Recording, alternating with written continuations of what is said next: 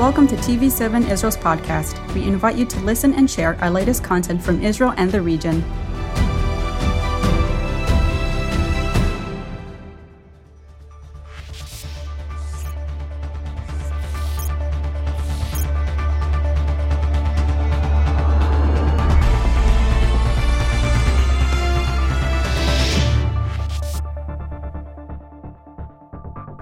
Shalom and welcome to Editor's Note. I'm Yair Pinto, and together with me as always is TV7 Israel Editor-in-Chief Jonathan Hassan. How are you doing today? Praise God, doing well. How about yourself? Great, I'm doing great. We have a lot to discuss today, but let's first begin with prayer. And I would like to ask you, our viewers back at home, to join me in prayer that God will lead us in this program. Avinu Shebashamayim, thank you for being in control, for being the wisest thing that we can ever imagine. Thank you for leading our thoughts. We pray that you will lead our leaders, our earthly leaders, in these hard times that the world is heading towards. We pray that you will join us, that you will touch our hearts in this program, that you will bless the viewers, bless Jonathan, bless myself, and that this program will really be an encouragement to the viewers who need it the most. Shem Yeshua HaMashiach. Amen. Amen, amen. Well, Jonathan, we have a lot of options to discuss. What should we focus on in this program? At the end of last week, I just got back from Helsinki, Finland, where we recorded the production, which will air just a couple of hours from now. At 9 p.m. Jerusalem 9 time. 9 p.m. Jerusalem time, a couple of hours from now, TV7 Europa stands. Discussing the most important or most impactful topic at this stage, which is obviously the Russia-Ukraine war, the implications, what may lead to after the conflict occurs, because we won't go back to what was before. Yes. So this event is going to change the world. This crisis, this event is already changing the world. Yes. It's already manifesting. It's also distracting the public eye from focusing on the variables happening beyond this conflict, because the majority of the efforts and resources being utilized by broadcast networks around the world are predominantly focused on this issue. So beyond domestic issues and that, suddenly a lot of the various institutions are utilizing this in order to advance their own agendas, their own interests from a political perspective. And I'm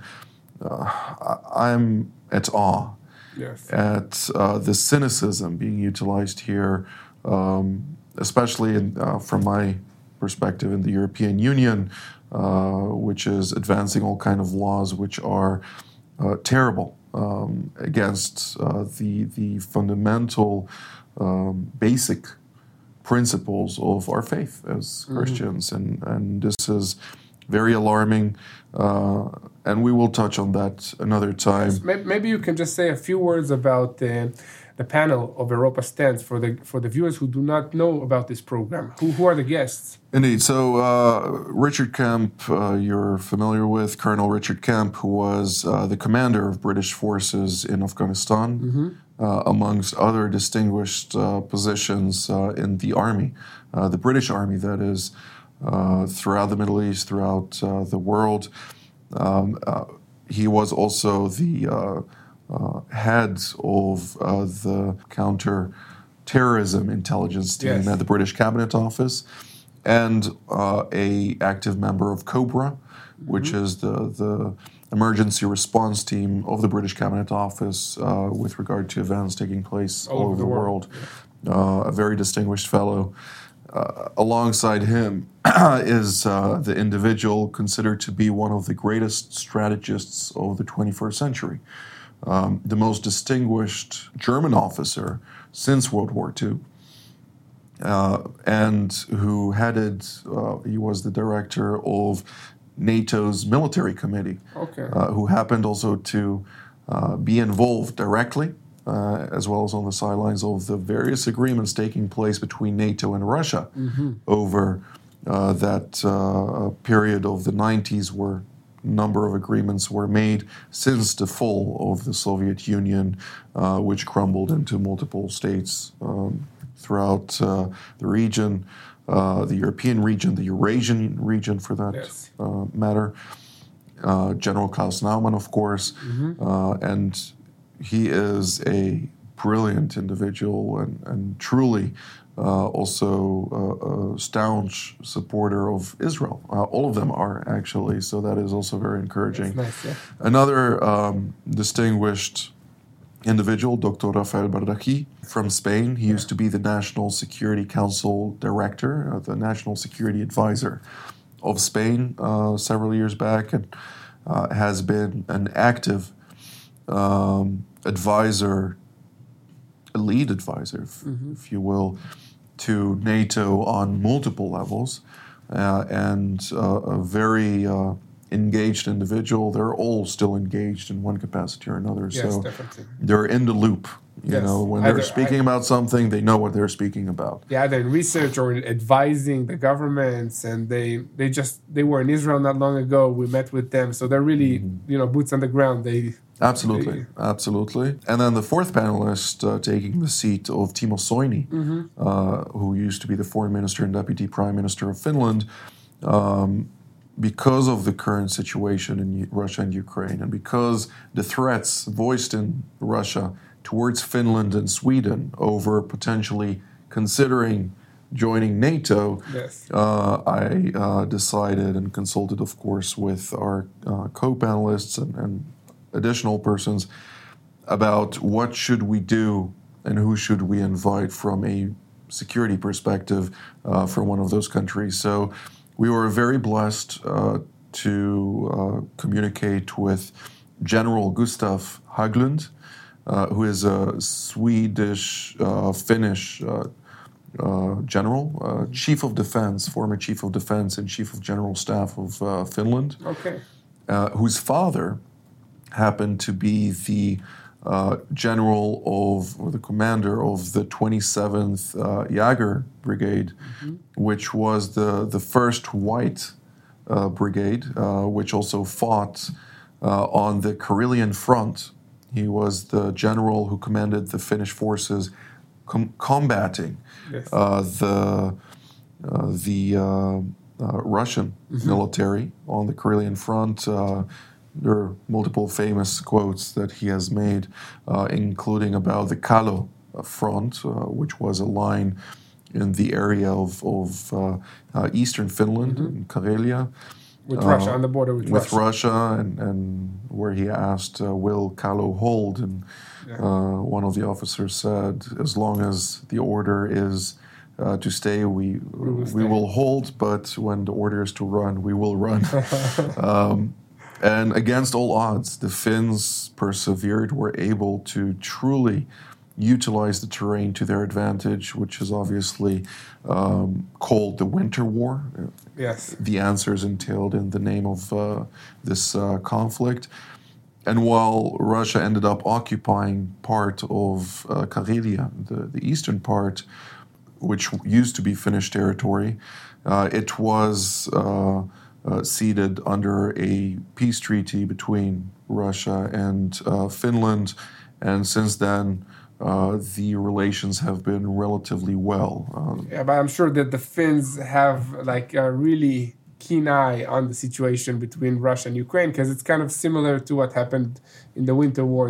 Absolutely. So if you would like to know more about the situation there from people who firsthand, both in the past and in the present, have dealt with this area of operations, Russia, Ukraine. We'll speak broadly also on the European continent as a whole, but also on the American involvement and the Chinese involvement here. Everything is interconnected, of course, going beyond those areas from Japan to Australia to other countries. This world is one world. And when we're talking about a geostrategic scene, everything impacts one another. And all those various occurrences that are being reported on, they are either glimpses within a broader spectrum of Events that affairs. happen behind the scenes. Well, not only behind the scenes, but everything is interconnected. Everything has. If you take a decision in Moscow, it will impact Vienna. If you take a decision in Washington, it will impact Tehran. If you take a decision in Berlin, it will impact Jerusalem. All those different occurrences. I mean, even decision making in Canberra can affect things in Johannesburg.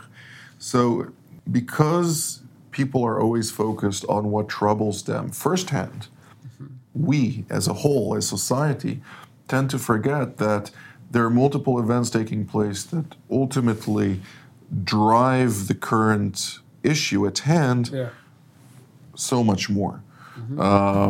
Yeah, I understand, and that's what's happening now. Everybody's focused on the situation in Ukraine because that's, the big news. Indeed. And then the stuff that are huge and have huge implications, especially on Israel and the Middle East, such as the Iran nuclear deal, is kind of on the sidelines.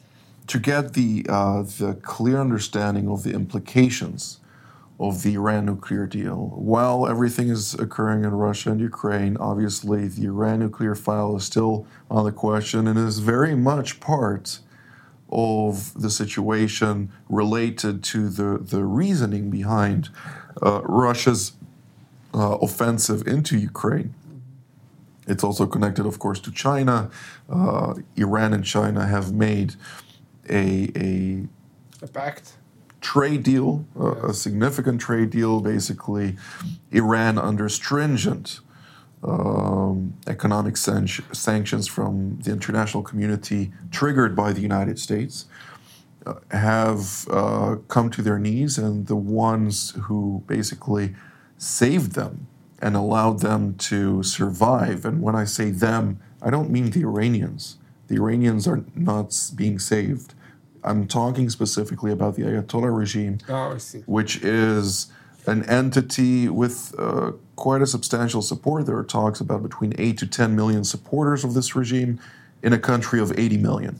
So we need to understand the context here. It is a minority within the majority that is actively suppressing 70 million people. And the Chinese have exploited their the Iranian misbehave, which drew them to the corner by giving them a very not beneficial, yet with the instinct of survival, they have taken it nonetheless. There's talk about 25 or $400 billion over the course of 25 years, which is a substantial amount of finance. Chinese investments in Iran, utilizing infrastructure, but they basically took over the economic infrastructure of Iran, so to speak. I see. Okay. All the while negotiating with Iran in Vienna about their nuclear project, which is being built and developed by the Russians.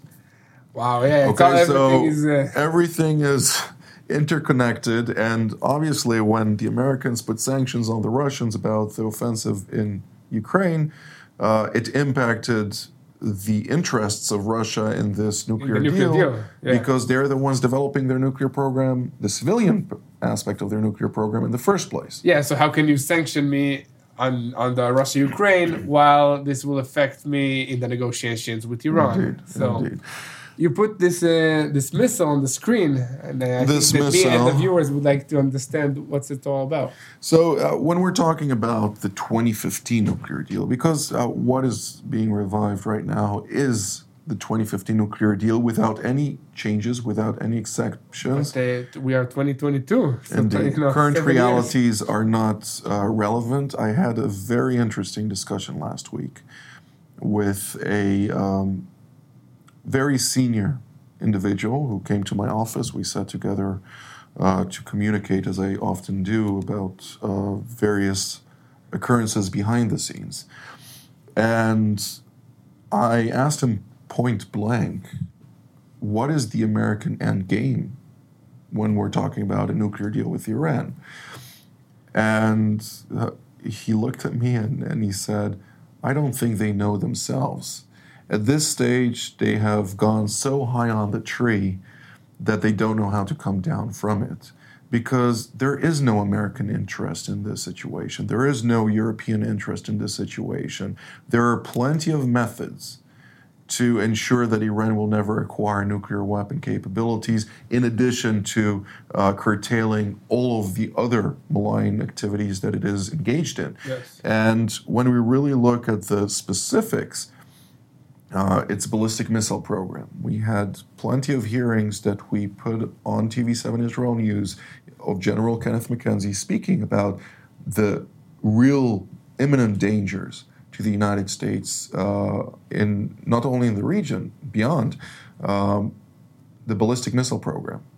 So if they develop their missile program, they can reach missiles like from Iran to America. That's why right now, the technology that they managed to acquire can reach Tel Aviv.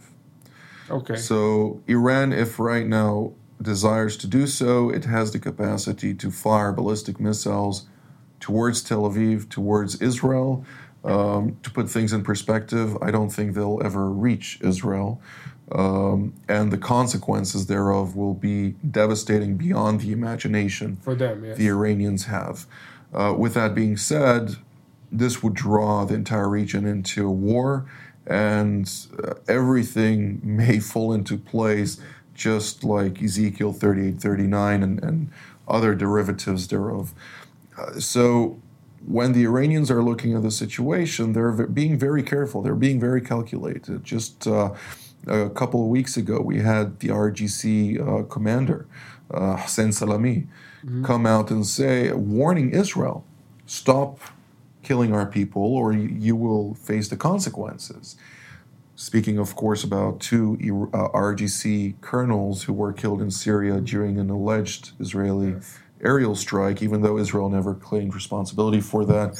Of course, we do have here in Israel a deconfliction mechanism with the Russians to avoid clashing together with the Russians in Syria. Yeah, and that makes you think, okay, why do you need the deconfliction mechanism if you are not operating in Syria? Indeed, so but nonetheless, Israel does not hide the fact that we operate in Syria or in Iraq or in Iran for that matter, okay?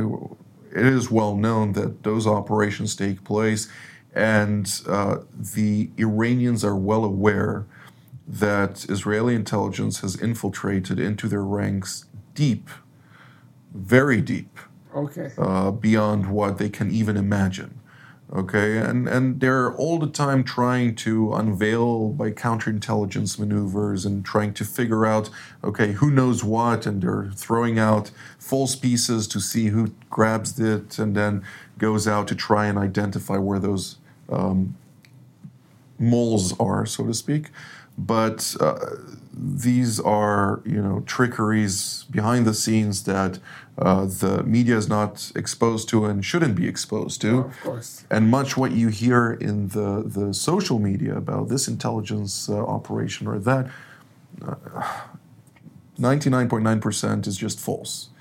And if they manage to figure it out, it's in most cases a intelligence operation gone wrong. Mm-hmm. Because ultimately, all those variables, they're very clearly and very diligently being formed in a very deceptive way. So let's take, if we speak about public knowledge, which was acknowledged later by the Israeli intelligence agency Mossad, when the Iranian nuclear archive was drawn out from Iran, from Tehran, the heart of Tehran, one of the warehouses. And all of this archive, what they could accumulate, they put in a truck. Yes. And while this truck was driving out, there were 49 other identical trucks driving through the city with the same number plate with everything. So there were reports everywhere through Tehran going from one place to another. Oh, we sighted the truck here. They went, they looked, it wasn't there. They went to another, they went to another. People gave their lives to make sure that this information gets out, because this information is that vital.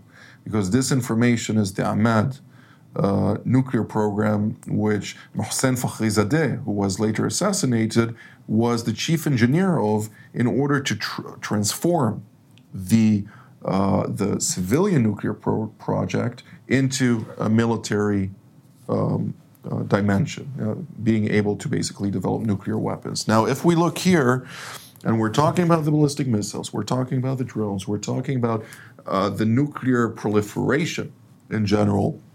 Today is, 2022, the year 2022. If we look here, this is in respect to the 2015 nuclear deal. What happens 8 years from 2015. Sorry. Right, yeah. Indeed. So in 2023, this is next year, not in 2.5 years, what everybody's scared about. In just next year, 8 months. the US, EU, and UK sanctions on select proliferation-linked entities lapses. Okay. UN-sponsored ban on imports, exports of missile-related equipment and technology expires, meaning that their capacity to acquire, to procure technologies, to develop their ballistic missiles in order to reach the United States and Europe expires next year. Yeah, so they can do it. They can purchase it, and who will tell them what they can and cannot do? You can say whatever they want. The Iranians have said also in 2015, even though in UN Security Council Resolution 2231, it says that it calls the P5+1, the resolution calls upon Iran not to undergo in ballistic missile testing or everything related to with the technology capable of carrying nuclear payloads. Okay, and I'm paraphrasing here, but ultimately, they told them already back then, this is something you call upon us, we don't listen.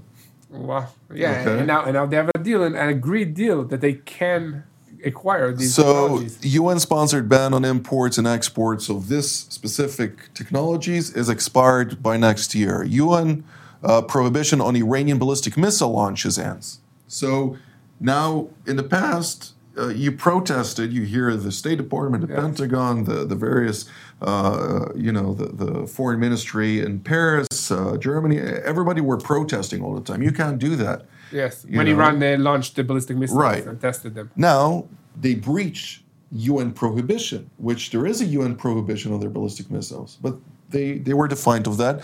Next year, there is no prohibition anymore. They can launch as many missiles as they want to test whatever they want and procure the technologies to use. To improve it, do to that. test it, yes. Indeed. And then the US-sponsored asset freeze terminate, meaning that all those finances that are currently, they're Iranian finances, they're Iranian resources frozen all over the Just world. in different banks. Indeed. Yes. Being frozen under various UN-related sanctions and also international sanctions, they will be unfrozen, meaning that Iran's coffers, if the nuclear deal is fully implemented right now from the international community's part, Yes. I'm not sure the Iranians are really going to comply that much. They're going to fill their coffers, they're going to fill their coffers with significant amounts of money, well beyond any benefits that the United States intended to unfreeze for them. So according to the deal, they will by next year they will have the ability to acquire new technology. They can test it, and they have the finance to do it. So how is this Not making only to do sense? that, they'll have also the finance to pay Hezbollah and Amal. So Hezbollah, they used to receive Lebanese lira. Okay, they used to receive the salary. Each Hezbollah members receive a salary which is funded by Iran.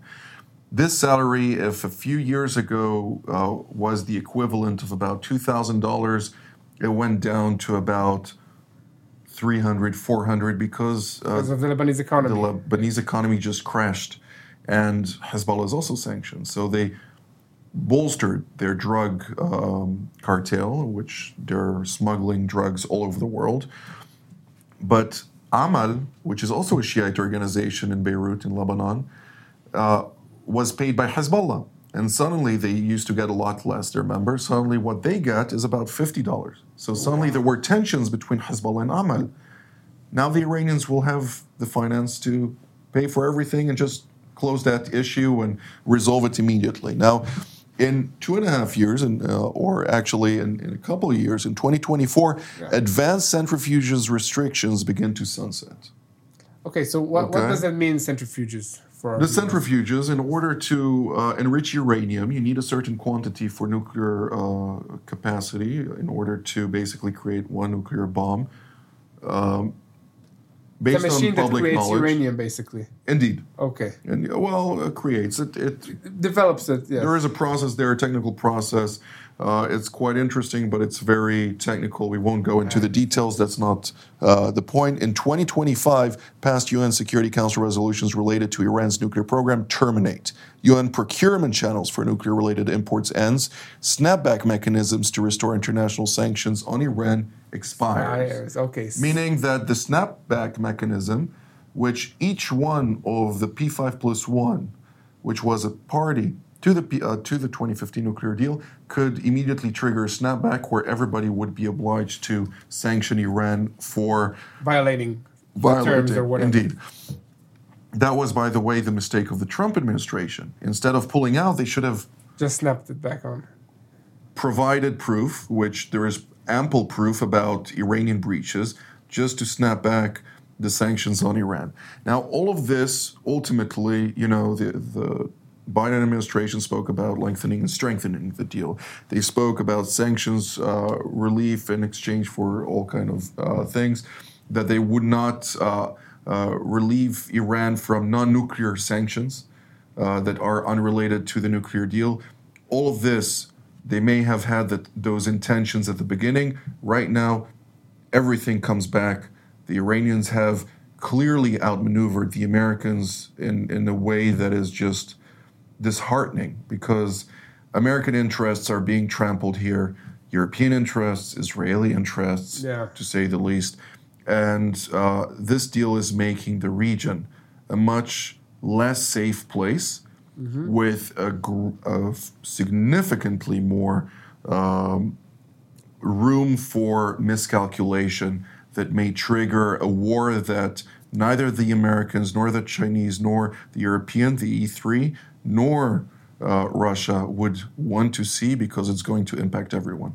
Well, Jonathan, this is like huge stuff that we really need to pray and seek God's wisdom to lead our leaders, the American leaders, and everybody involved in this deal to make the right choices. The encouraging thing is, God remains in control. Definitely. Well, thank you, Jonathan. This is all the time that we have for today. Thank you. Thank you, our viewers, and we'll see you next time for another episode of Editor's Note.